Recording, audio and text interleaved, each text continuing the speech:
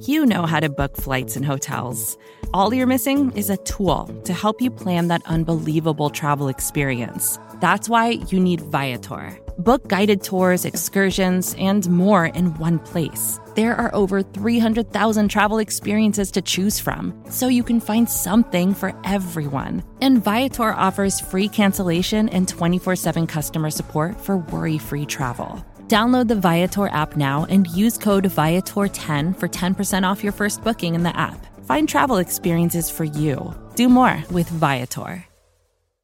Hello, everyone, and welcome to Filato on Football here on the Big Blue View Radio Network. I am the host of this program, Nicholas Filato, and today we are going to be breaking down the NFL drafts of the NFC South and the AFC South. It's going to be brief little breakdowns on the philosophy and some of the selections that these specific teams made. So let's dive right into it with the NFC South and start with the Atlanta Falcons, who had 9 draft picks. They took a blue chip player in Kyle Pitts in the first round with the 4th pick, the highest tight end to ever be drafted out of the University of Florida. They had 1 second-round pick and went with UCF safety Richie Grant in the 3rd round. They went with Jalen Mayfield, the Michigan offensive lineman. They had 2 4th-round picks, Darren Hall, San Diego State corner, and Drew Dahlman, the Stanford center.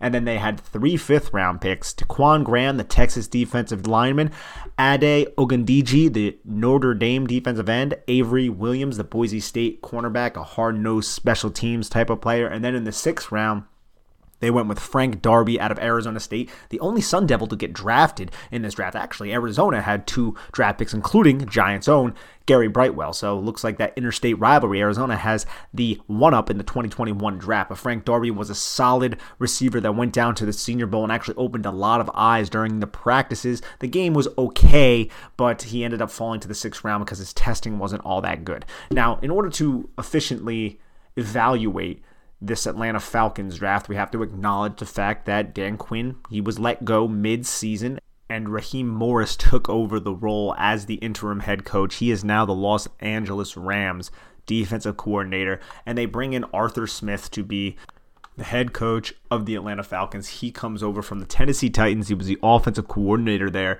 with Ryan Tannehill, Derrick Henry, under Mike Vrabel in his coaching staff. So now we have Arthur Smith. He brings in Dave Ragone for his offensive coordinator, and then longtime defensive coordinator Dean Pease, who has had stints with the Titans. He's been there for a while, and he was also famously the New England Patriots 07 defensive coordinator who called the cover 0 blitz, which led to the Plaxico Burress touchdown against Ellis Hobbs in single coverage in Super Bowl 42 where the Giants won. He's been around the league. He's been all over the place. He's been in Baltimore. He's been in a lot of places. So he's well familiarized and came over with Smith from the Tennessee Titans. Now, we want to see the philosophy of this Atlanta Falcons team in this draft. I think it was imperative that they got a blue chip guy if they were not able to trade out.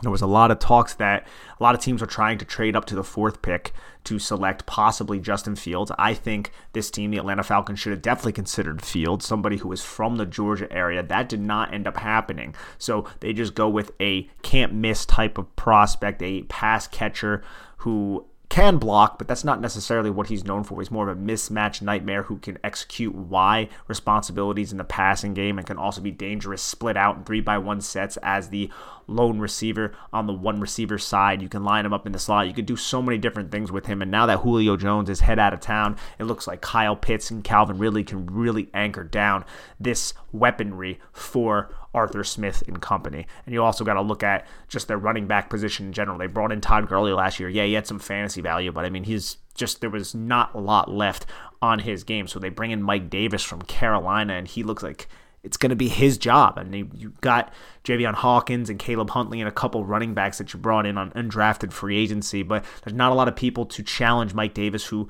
I would say played really well last year in the absence of Christian McCaffrey for the Carolina Panthers. So it looks like it's going to be Davis's job to lose over there, and we know that Arthur Smith wants to run the football, have a nice play-action passing attack with Matt Ryan, and they didn't go for quarterback, so you're still going to have Matt Ryan play his deal out. And like I said, it doesn't look like Julio is going to be there too much longer. And I love what they did on defense here. They attack the secondaries with 3 different types of picks. You get Richie Grant, who can be a center fielder. He doesn't have necessarily crazy size or crazy athletic ability, but he's just a ball hawk who has great instincts, and he played really, really well down there with Aaron Robinson at UCF. Darren Hall, San Diego State cornerback. He's another one who doesn't have the great type of size, but he processes the game well. And then Avery Williams is just a really tenacious type of undersized cornerback who can really slide in and be a special teams contributor. And this Atlanta Falcons team just in general, I mean, they went out last year and drafted A.J. Terrell, and they have Isaiah Oliver as well. Fabian Moreau, they signed from the Washington football teams. They have a lot of young pieces in the secondary, but it was a big problem for them last year, and it probably still is going to be somewhat of a problem for them this year. But I think the addition of Richie Grant can kind of help stabilize this defense, along with the additions of guys like Daron Harmon, who have a lot of ties with the New England Patriots, went over and played with Matt Patricia with Detroit, and now he's there. He can be a veteran leader a la Logan Ryan for that defense for the Atlanta Falcons. And then you look at some of these other additions that they made. Jalen Mayfield has some good tape. I don't really think he's going to be a tackle in the league. He tested really, really poorly. They get him in the third round. Some people had first-round buzz on him. I never saw that, but he was a redshirt sophomore coming out of Michigan, who I do believe can overcome the fact that he had that bad combine, that bad testing, whatever the hell you want to call it. But Jalen Mayfield has the tape. He is very, very young, and I think he can be developed in this system and be a solid contributor possibly in year one. I think Drew Dahlman, who the Falcons drafted in the fourth round, is somebody else out of Stanford. Very, very smart, knows how to use his hands. He has a powerful base, and he's pretty good at anchoring as well. 6'3", around 300 pounds, a little bit undersized, but a really, really savvy and smart type of player. I think that was a solid pick. Because you look at this Falcons offensive line, and they really tried to revamp it in the 2019 draft when they selected Chris Lindstrom out of Boston College and Caleb McGarry as well, both in the first round. Caleb McGarry coming out of the University of Washington, and didn't necessarily result in a great offensive line quite yet. In 2020, it still was somewhat unstable. They drafted Matt Hennessy, the center, out of Temple. I don't think Drew Dahlman, and that was in 2020, I don't think Drew Dahlman's going to unseat him, but I think he's a quality depth option who's probably only going to be a center, but Matt Hennessy may have some positional flexibility to move to either guard spot, and then maybe that can help the guard position right now with Willie Wright as the projected starter at left guard. So that's something that they can kind of look into. And then just adding Kyle Pitts gives a pretty nice 12-13 personnel package that's going to include Kyle Pitts and Hayden Hurst. And then they also have Lee Smith, who's one of the best blocking tight ends if you want to run 13 to run the football off of it. And Kyle Pitts is such a mismatch nightmare. You can catch a defense and base personnel. Hayden Hurst is also a pretty darn good athlete too. So I think Arthur Smith has some nice things to work with. This roster in general isn't quite there. Is not I would say a playoff contending roster right now, especially with the Saints and the Buccaneers in their division.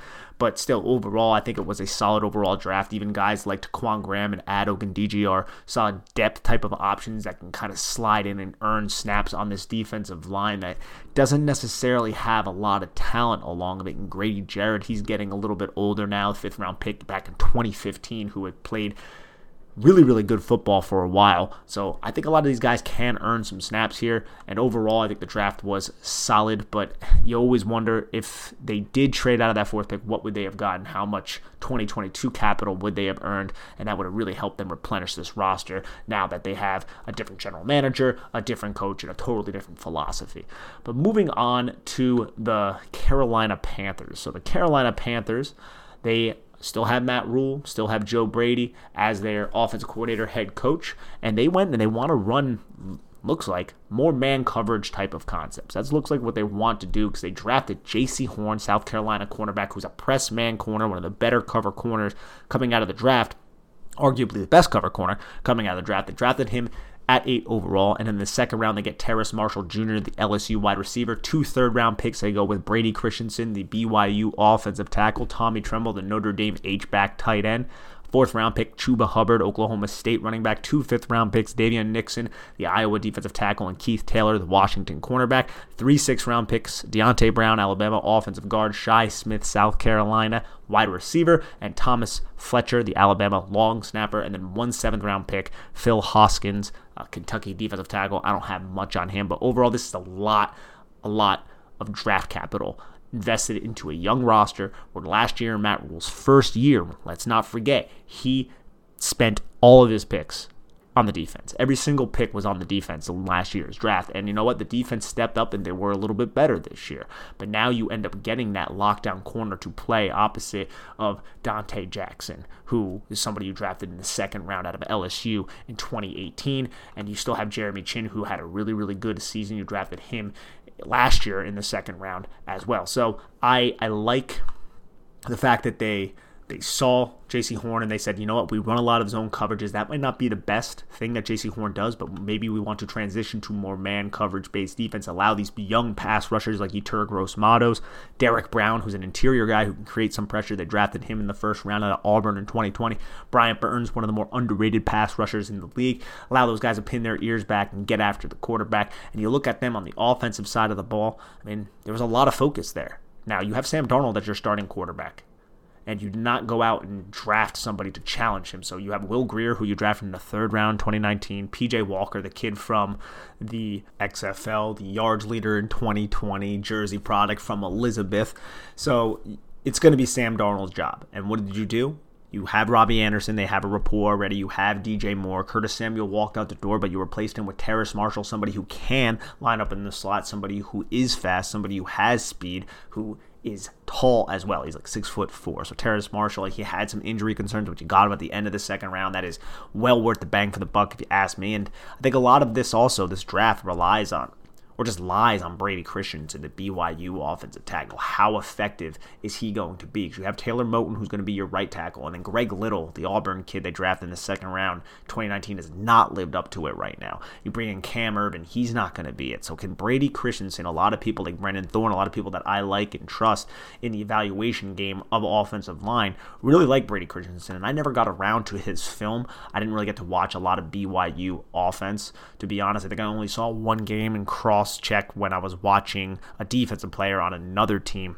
But if he can step up and be that solid right tackle or left tackle, if they want to move Moton around, that could be a really good pick early in the third round by this regime. And then Tommy Tremble, I look at him, somebody out of Notre Dame. He's a tough kid, wasn't really utilized all that much as a receiver, but I think he has the ability to be a receiver, and he's also an excellent move type of blocker. Put him at H-back. I think he'd be great in the Caden Smith role in Jason Garrett's offense, but that's just another tough type of pick from Matt Rule, somebody who obviously relies a lot on that. And you look at this kind of offense right here, you bring in Dan Arnold, who is a big receiving tight end, not necessarily somebody who is overly tough in the trenches. You have Ian Thomas, who is marginal, I guess, at everything, but not really great at anything. Maybe I could say adequate, because that marginal is a little bit disrespectful. Tommy Tremble can earn snaps over Ian Thomas, especially as a blocker, whereas Dan Arnold can just be used as a red zone threat, a deep threat. He was used in a lot of those air raid type of concepts that Cliff Kingsbury runs, but he's not necessarily a blocker, or at least he wasn't.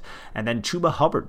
Now, look, Christian McCaffrey was hurt like all last season, and they have Reggie Bonifant, and they have Trenton Cannon, who's more of a scat type of back. Chuba Hubbard, if he came out of college in 2019, he might have found himself somewhere in the second round. He ends up falling to the fourth round because his 2020 wasn't that great of a season, but he had a really productive 2019. So that's somebody to pay attention to if Christian McCaffrey cannot stay healthy. And then Davion Nixon is just a heavy-handed type of defensive lineman. He's 6'3", 313 pounds, good run defender, keeps his chest clean, can shed blocks, has some upside as a pass rusher from the interior. You play him next to someone like Derek Brown, and we're talking about some dangerous type of interior pressure that can actually get after it. I'd say if you don't want to sell out for a pass and it's a 2nd and 4, 2nd and 5, and it might not be a running down, it could be a play action, you want to create some interior pressure, Davion Nixon, Derek Brown is a good combination in the interior parts of your defense. Keith Taylor, long type of cornerback who has some fluidity, went down to the Senior Bowl, has some good tape from the University of Washington. He's 6'2". He actually has some good speed too. I think that was a really, really good pick by them in the 5th round as well. And then the 6th round picks and 7th round pick, I don't have much on Thomas Fletcher or Phil Hoskins, but Shi Smith was a darling down at the Senior Bowl. He could be a good slot receiver who can possibly rotate and earn some snaps. And then Deontay Brown is just a road grader, more of a play side gap power type of guy, not somebody you really want pulling, not somebody who may excel in zone concepts, but definitely on the play side of power gap concepts. He could step in there, but he's, again, a 6th-round pick. This offensive line isn't necessarily all that great, so can he realistically earn snaps? Maybe, but I think injuries may have to happen. He's going to be competing with Dennis Daly for one of those guard spots since they signed Pat Elflein and they have Matt Paradis to play the other 2 interior positions. I think those guys will probably anchor those positions down. But I think overall, I kind of like this draft. You end up getting Patty Fisher, the undrafted free agent, somebody who struggles with his, I would say, athletic ability, but he's an ultimate processor and was so productive at Northwestern. So that's for Pat Fitzgerald. So that's something that I feel like could be interesting. But overall, I look at this team in general. I mean, this offseason they added Hassan Reddick, somebody that Matt Rule helped recruit at Temple. And you look at this defense, I think it could be coming along, but the division is still going to be dominated to me by the Saints and by Tampa Bay. But this is the one team that I'd say you watch out for them, because I think Joe Brady, we know what he did with Joe Burrow at LSU back in 2019. He gets reunited with Terrace Marshall. You have Sam Darnold, who is a lot more exciting to me, even though he hasn't necessarily proven it, but a lot more exciting to me than someone like a Teddy Bridgewater. So I think this could be a team to watch out for, a team that may surprise you. I think that's a fair thing to say. But let's move on to the Saints, who had a unique draft, I would say, because they kind of surprised a lot of people and went with Peyton Turner, the Houston defensive end. And honestly, before I go into all these other picks, I like this pick because I would say this guy, he was a top 5 edge of mine, and he just has unique movement skills. He's not overly developed quite yet, but when you're 6'6", 270 pounds, and you can move, you can teach all those other things. And he has some really, really unique reps in his tape as well. And I think this was a high upside pick for a team that usually has really good pass rushers. I mean, you look at the Saints. Last year, they drafted Zach Bond out of Wisconsin, and he barely saw the field because they have Cameron Jordan, they have Marcus Davenport, they had the Trey Hendrickson, who ends up leaving and going to the Cincinnati Bengals. They have David Onyemata, who's a little bit more of an inside type of individual. And now you bring in Peyton Turner. You still have Carl Granderson on the roster, and you have Zach Bond. I think there's just a lot of people that you can kind of insert into this lineup and rotate them on 3rd down and in passing situations. Bring in Tano Passanio from the Kansas City Chiefs. I just like what they did, focusing on their defense and ensuring that their defense isn't going to get old and be overpaid, and that they have players who can step in when the defenders end up, having that attrition catch up to them. And I think adding Pete Werner in the 2nd round kind of also speaks to this, because let's be honest here, this team, the New Orleans Saints, has had linebackers recently. They've had DeMario Davis. They had the kid from Florida, Alex Anzalone, who's no longer there. Vaughn is somebody who can possibly handle some linebacking, even though he's more of a pin your ears back and rush the passer type of guy. But Pete Werner, adding him to this group, I think is a very, very smart addition in the 2nd round out of Ohio State, because not a lot of people talk about Pete Werner, but he's a pretty darn good football player. He's instinctive. He actually has pretty good athletic ability, closing burst. He's powerful at the point of attack. I think he's somebody who's been a little bit slept on throughout this process because he was playing next to Baron Browning, and Baron Browning was built up to be this athletic, crazy 5-star recruit. And I don't even feel like he lived up to his potential, but he's still a solid option. But Pete Werner ended up going much well before he did.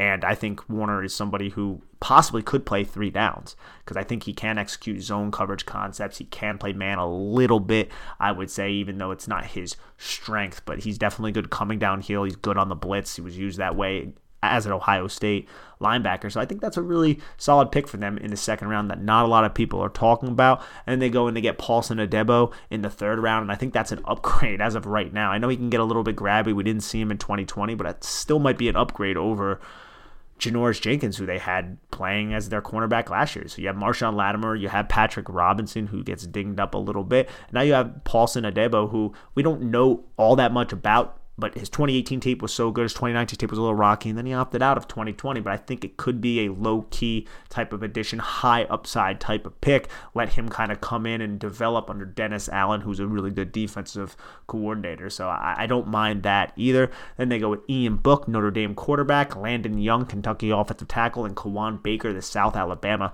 wide receiver. Kawan Baker has good size, 6'1", 215 pounds, long arms, good catch radius, more vertical threat type of guy who wins in contested catches, but I'm not sure if he can create separation at an adequate enough level to sustain himself in the NFL. I haven't watched any Landon Young, to be honest, and then we all know Ian Book Ian Book was a winner at Notre Dame, but does he have the consistent accuracy to make it in the NFL? He doesn't really have the size. He's only 6 foot, about 210 pounds. He really does well extending plays and using his athletic ability to buy time in the pocket, and he does well feeling pressure on the backside. Does all those things well, but I just think the accuracy is going to be an issue for Ian Book throughout his career. Alrighty, let's go to the last team in the NFC South, and that is the Tampa Bay Buccaneers. And Super Bowl champions. They have Todd Bowles as their defense coordinator, retained Byron Leftwich, still have Bruce Arians as their head coach, and of course they got Tom Brady. And you know what? They kept Shaq Barrett. They have JPP. It doesn't matter. They're going to go with the pass rusher and keep these pass rushers young. That's what won them that Super Bowl because, Pat Mahomes just couldn't do anything because the pass rusher was just on top of him the entire time. So they go with Joe Tryon out of the University of Washington. He's 6'5", 259 pounds of all the athletic ability, the first step, the long arms. Kind of reminds me of Montez Sweat, if I'm going to be honest, but opted out of that 2020 year. Can definitely still kind of develop pass rush moves, pass rush counters, ability to put those moves together to put himself in an optimal position. I think he can develop all that, but what a place to develop it than with Todd Bowles, one of the best defensive coaches, with guys like Jason Pierre-Paul, who's a 2-time Super Bowl champ for 2 different teams.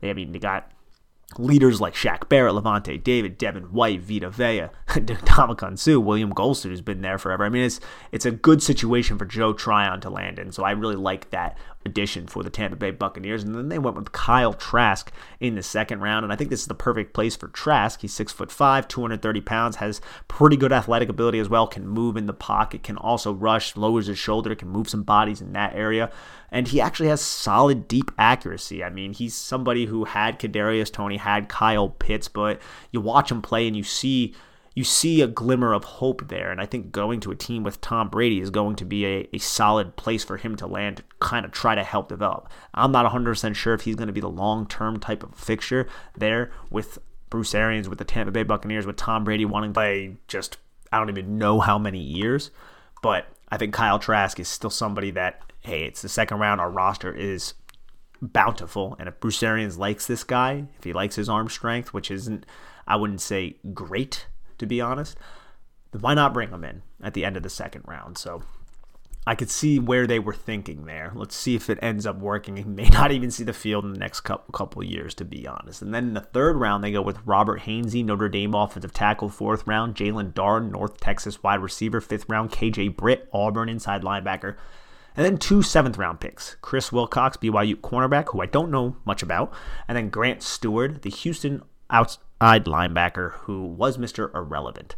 I love this Robert Hainsey pick in the third round. Just add depth to this Tampa Bay Buccaneers offensive line that has a lot of guys that they selected in that second, third round range who end up just developing for them. Obviously, they got Tristan Wirfs in the first round last year, but they got Donovan Smith in the second round back in 2015. They got Ali Marpet back in the second round in 2015. Alex Kappa in the third round of 2018. They bring in Ryan Jensen from Baltimore. So they really kind of developed a really nice young core offensive line, and they really held up well with Tom Brady. And obviously Brady gets the football out of his hand so quickly, and they have Rob Gronkowski, one of the better blocking tight ends in pass pro and in the run when they do keep him in for pass protection. But this is just a good offensive line, a good unit, and just a really, really good roster. So adding Robert Hainsey, somebody who can play tackle, can play guard for you, he showed that down at the Senior Bowl. I think that's a wise move for a team that obviously Jason Light put together a really good roster. Tom Brady complemented all that and ended up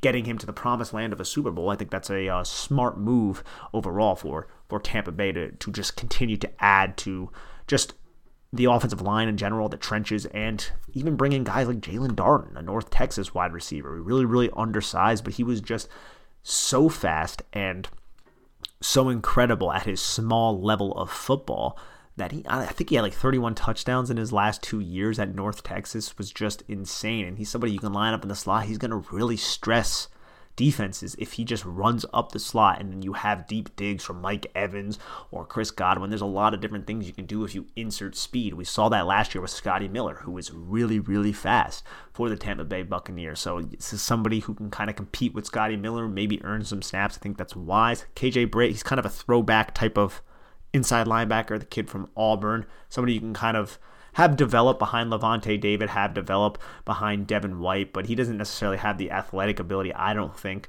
to see the field, at least early on in year one. But I do believe he possibly can see some special teams work. And then Grant Stewart is somebody who's going to be a special teams guy, and the coaching staff is going to fall in love with him because he runs around like his long hair, his long locks, like they're just on fire, and he just tries his backside off every snap. So he's somebody that I think could be fun to watch, but probably will never see the defense, but be a special teams player for sure. Alrighty, so before I get into the AFC South, let's take a quick break to hear a word from our sponsors. There's really no other way to say it, but the Houston Texans are in turmoil right now, and Nick Caserio is just in a bad place. This is his first year as the general manager of the Houston Texans. His quarterback has a lot of legal things going on right now, and he also doesn't want to play for the Houston Texans, and you bring in David Culley to be your head coach. Lovie Smith's your defensive coordinator. There is no offensive coordinator as of right now, and it just does not seem like a winning type of situation. It seems pretty bleak, to be honest, and you didn't have any picks because Bill O'Brien traded all your picks.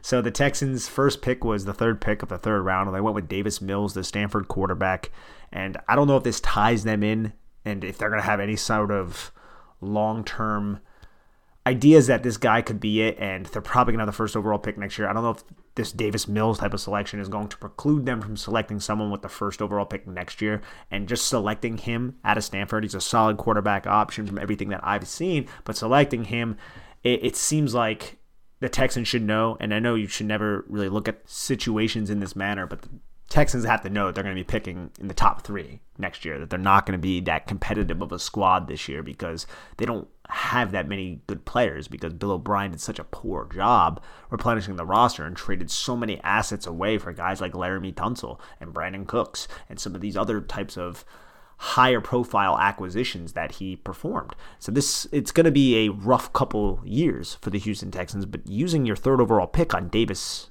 or your third round pick, the third pick in the third round on Davis Mills, I don't want to say it's a throwaway because you're probably going to want to go with the number 1 quarterback on your board next year because you're going to have an opportunity to get the best quarterback coming out of college.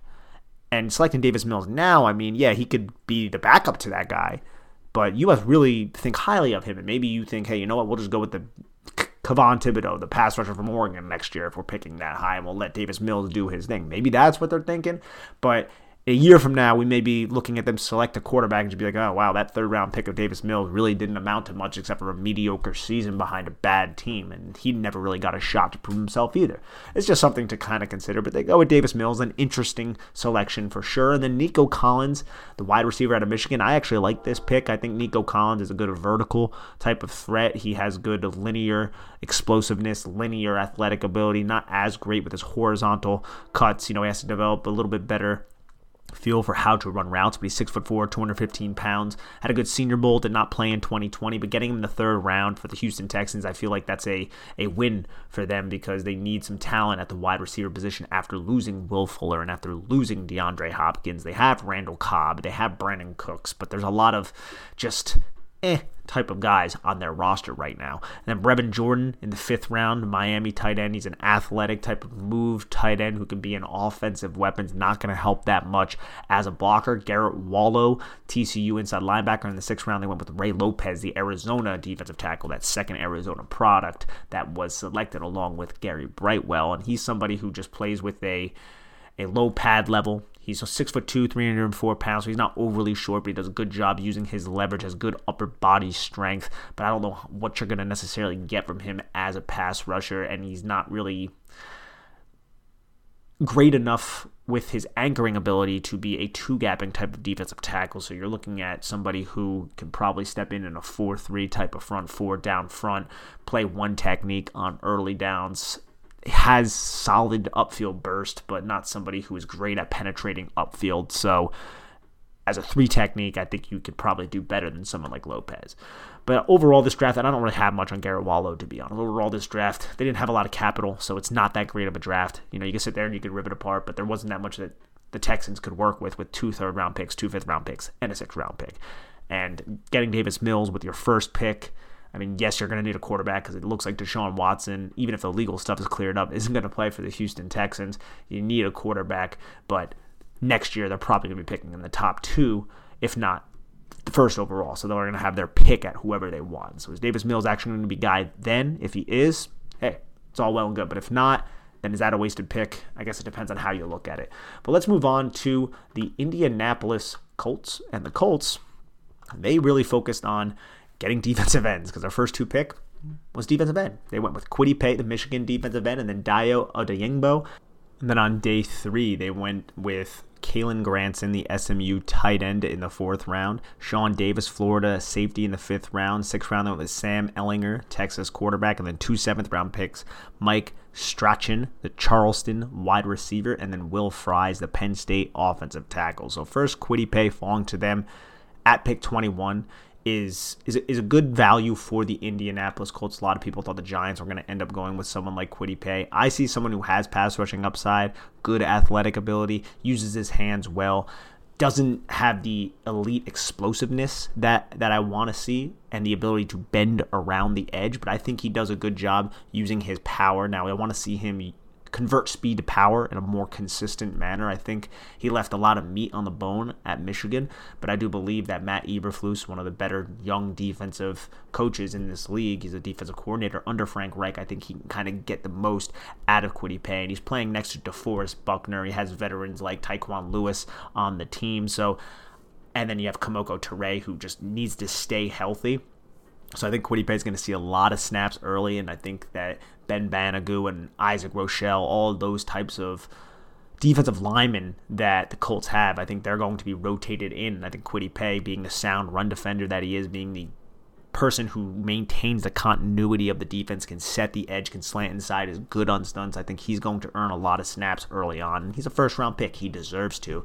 And then Dayo Odeyingbo, coming from Vanderbilt, look, it's unfortunate he tore his Achilles pre-draft when he was just working out, so he's not going to necessarily see the field quite yet, obviously. And I may have saw a report that he could possibly be ready by the very, very end of the season. I think that is just very, very tough for a torn Achilles. It's a really, really hard injury to kind of overcome. But there's a reason the Colts went after this guy, and this guy fits Chris Ballard's just prototype of defensive line. They love long players. That's why they got DeForest Buckner. And Odeyingbo, he has 35 1/4 inch arms, 10 1/8 inch hands, and 86 3/8 inch wingspan, which is 98th percentile. His arm length is 93rd percentile. He's 6'5", 276 pounds. He fits every metric that Ballard is looking for to build this Indianapolis Colts team and to help Matt Eberflus. And you put him next to DeForest Buckner, and you're talking about 2 guys with just incredibly long arms. Good luck, guards and tackles, getting your hands inside and establishing at the point of attack. It's going to be very, very difficult for them when you have those types of dudes. And then you have Darius Leonard, who is their linebacker, who's just insanely long, really closes just throwing windows with his length. So you're talking about a really difficult defense to kind of go up against when these types of players have just insane length, insane power, and ability to convert speed to power, with Odeyingbo showed a little bit at Vanderbilt. Kalen Granson, the SMU tight end, I didn't see too much film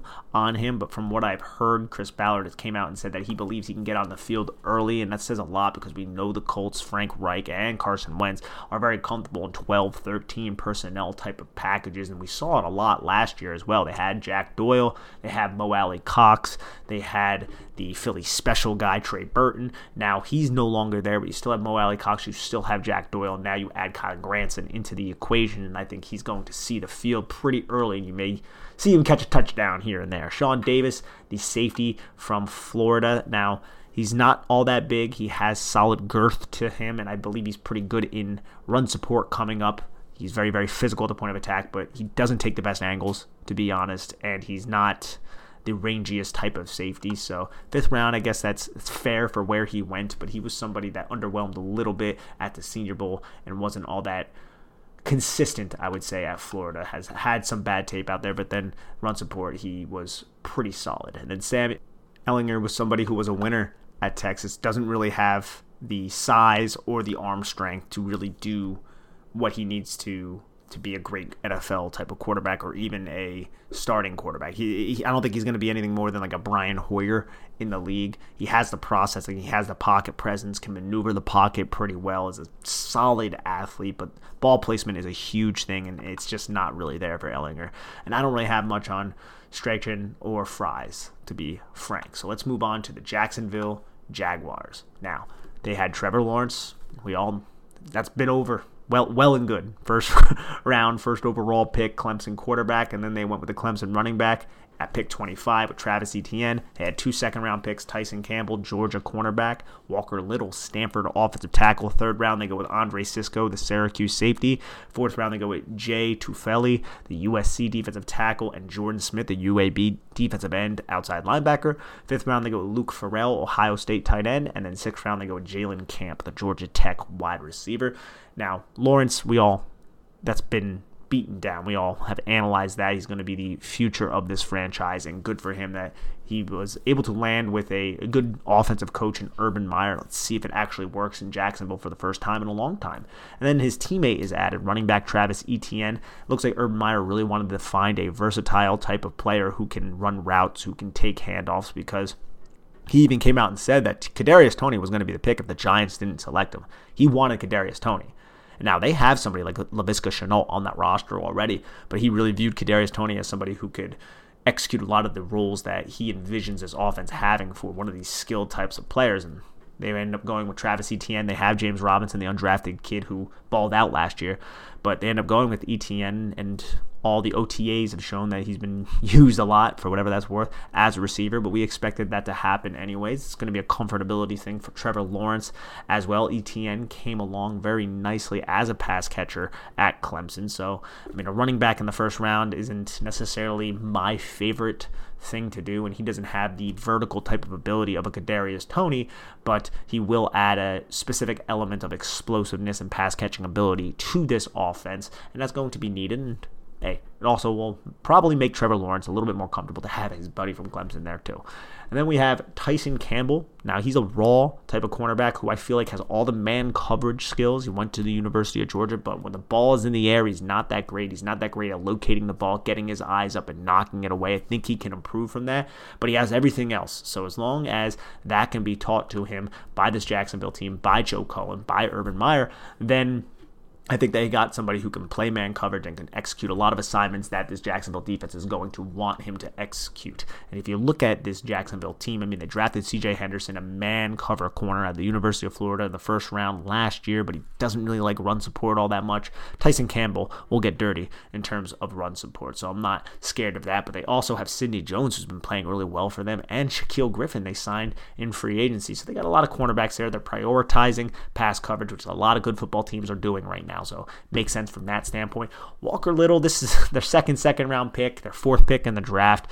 Now, Walker Little had great 2018 tape, and then he tore his ACL in 2019, first game of the season. That tape was excellent as well. Haven't seen him since. Did not play in 2020. So this is a high upside pick. He's a 5-star guy. Urban Meyer is a college football coach who likes to go after a lot of 5-star guys, because Tyson Campbell, 5-star guy. Trevor Lawrence, 5-star guy. Travis Etienne, 5-star guy. Walker Little, 5-star guy. Went to the University of Stanford, and look, I can't really speak to how healthy he is or his development or any of those things because we haven't seen his tape in quite a while. All I know is the upside is high here, but there is a downside, and the downside is he's not going to be available, and he's not going to be on the football team. And you look at this Jacksonville Jaguar offense right here. Cam Robinson's looking like he's going to still be that left tackle. You have Jawan Taylor, who was the 2nd-round pick in 2019. Robinson, the 2nd-round pick in 2017. Those are going to be your tackles. Walker Little can learn behind those two until he's ready to step in. And I think that's not a terrible situation for him, but were there better options there for the Jacksonville Jaguars at pick 13 in the 2nd round? Possibly.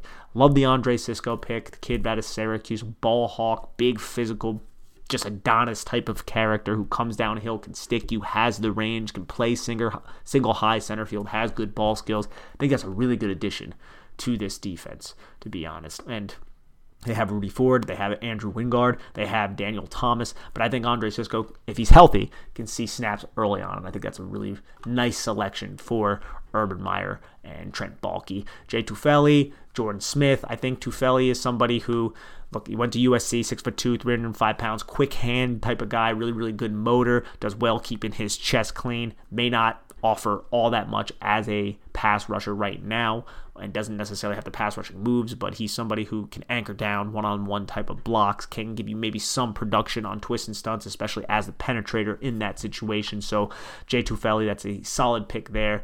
I think it was the first pick of day 3, because he was the first pick in the 4th round. Jordan Smith, I like this selection, to be honest. A versatile outside linebacker, defensive end, whatever you want to classify him as. Incredibly long arms, 6'6", 264 pounds. Went down to the Senior Bowl, showed the ability to execute a lot of different assignments down there. He's a tough guy. He has some really good pass rushing reps on tape, but it's just not consistent quite yet. But adding these types of players to this defense, I think, is a wise move.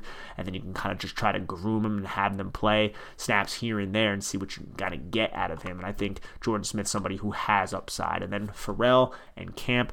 Farrell is tight end, Ohio State. You knew Urban Meyer was going to go after an Ohio State type of guy. He's more of a blocker than a pass catcher. 6'6", 251 pounds. He's probably going to be a special teams guy. May crack the roster because of his special teams and his ability to kind of come in on 12 personnel packages and seal the edge. He was in the 5th round, and then Jalen Camp, the Georgia Tech wide receiver, just has a lot of size, has good top end speed, has all the raw traits you want from a wide receiver, but just needs a lot of development in his ability to create separation, how to set up his routes, and how to actually run his routes. But the athletic ability is there, the vertical ability is there, and the size is there. Alrighty, so let's transition to the last team. We're going to go over the Tennessee Titans, and they went with Caleb Farley in the 1st round at pick 22. Caleb Farley, a lot of people were talking about as a universal top 15 pick. He ends up falling out of that because of back injuries and many other injuries. He opted out of 2020 as well. So there were a lot of question marks about how serious those back injuries were for Caleb Farley out of Virginia Tech. And we know that they do not have a Dory Jackson anymore, and they needed a lot of help shoring up that secondary. Now, Caleb Farley has all the athletic ability, all the movement skills, all the fluidity that you want in a cornerback, but how healthy is he? I think that's going to be the big question mark, because I still don't like this secondary, even though they added Caleb Farley, because you have Kevin Johnson, who's been dinged up his entire career. They signed Janoris Jenkins. What are you actually getting out of Janoris Jenkins at this point in his career? They got Brady Breeze in the 6th round, who the kid from Oregon. What exactly are you going to get out of him at the cornerback position? And then Christian Fulton, who I believe is going to start opposite of Caleb Farley. I'd like the combination of Farley and Fulton, but that's still a really, really young group. Fulton was drafted in the 2nd round back in 2020, so I still think this secondary can be attacked. But let's go over some of these other picks. 2nd round, they went with Dylan Raduns, North Dakota State offensive tackle. 3rd round, Monty Rice, Georgia inside linebacker. Thought it was a little early for him, but I did like Monty Rice. Elijah Molden, Washington cornerback. Love that pick in the 3rd round. One of the better slot defenders. Dez Fitzpatrick, Louisville wide receiver in the 4th round, along with Rashad Weaver in the 4th round. Pittsburgh defensive end, and then Racey McMath in the 6th round. LSU wide receiver. Brady Breeze, Oregon safety, cornerback. More of a safety, though, in the 6th round as well. Raduns is versatile. He played offensive tackle. I didn't think he was dynamic at North Dakota State, but he was solid. And I think he can kick inside, which he showed at the Senior Bowl. He's 6'6", 301 pounds, has all the athletic ability that you want. I think he can do a little bit better job with his hands and kind of getting his hands inside. And he does a solid job framing his blocks, I should say. But I think he just can still get a little bit stronger. He didn't dominate at a lower level at the FCS level, which does concern me a little bit. When I heard 1st round talk for Raduns, I thought that was a little ridiculous. But here in the 2nd round, it's not terrible. They swung and they missed brutally on Isaiah Wilson, who they drafted in the 1st round out of Georgia last year. And Raduns is going to be a more reliable asset than that, and he can probably beat out Kendall Lamb for that right tackle spot, but they still have Taylor Lewan on the left side at left tackle. This offensive line isn't getting much younger. I think Raduns can kind of infuse a little bit more talent there. I don't think he's going to be as dynamic as Jack Conkling as a run defender, but I think he can be solid enough on the right side of the offensive line if he's asked to perform that task in year 1. But it's not to me, I think it's a solid player, but somebody who doesn't have a ton of upside. Monty Rice is another solid type of player. 3rd round, he's a good open field tackler. I didn't think the processing was great from him from what I saw, but I think he can be a great special teamer, and I do believe that he doesn't even have to start this year, so he can kind of learn the mental aspect of everything behind Rashawn Evans and behind Jayon Brown.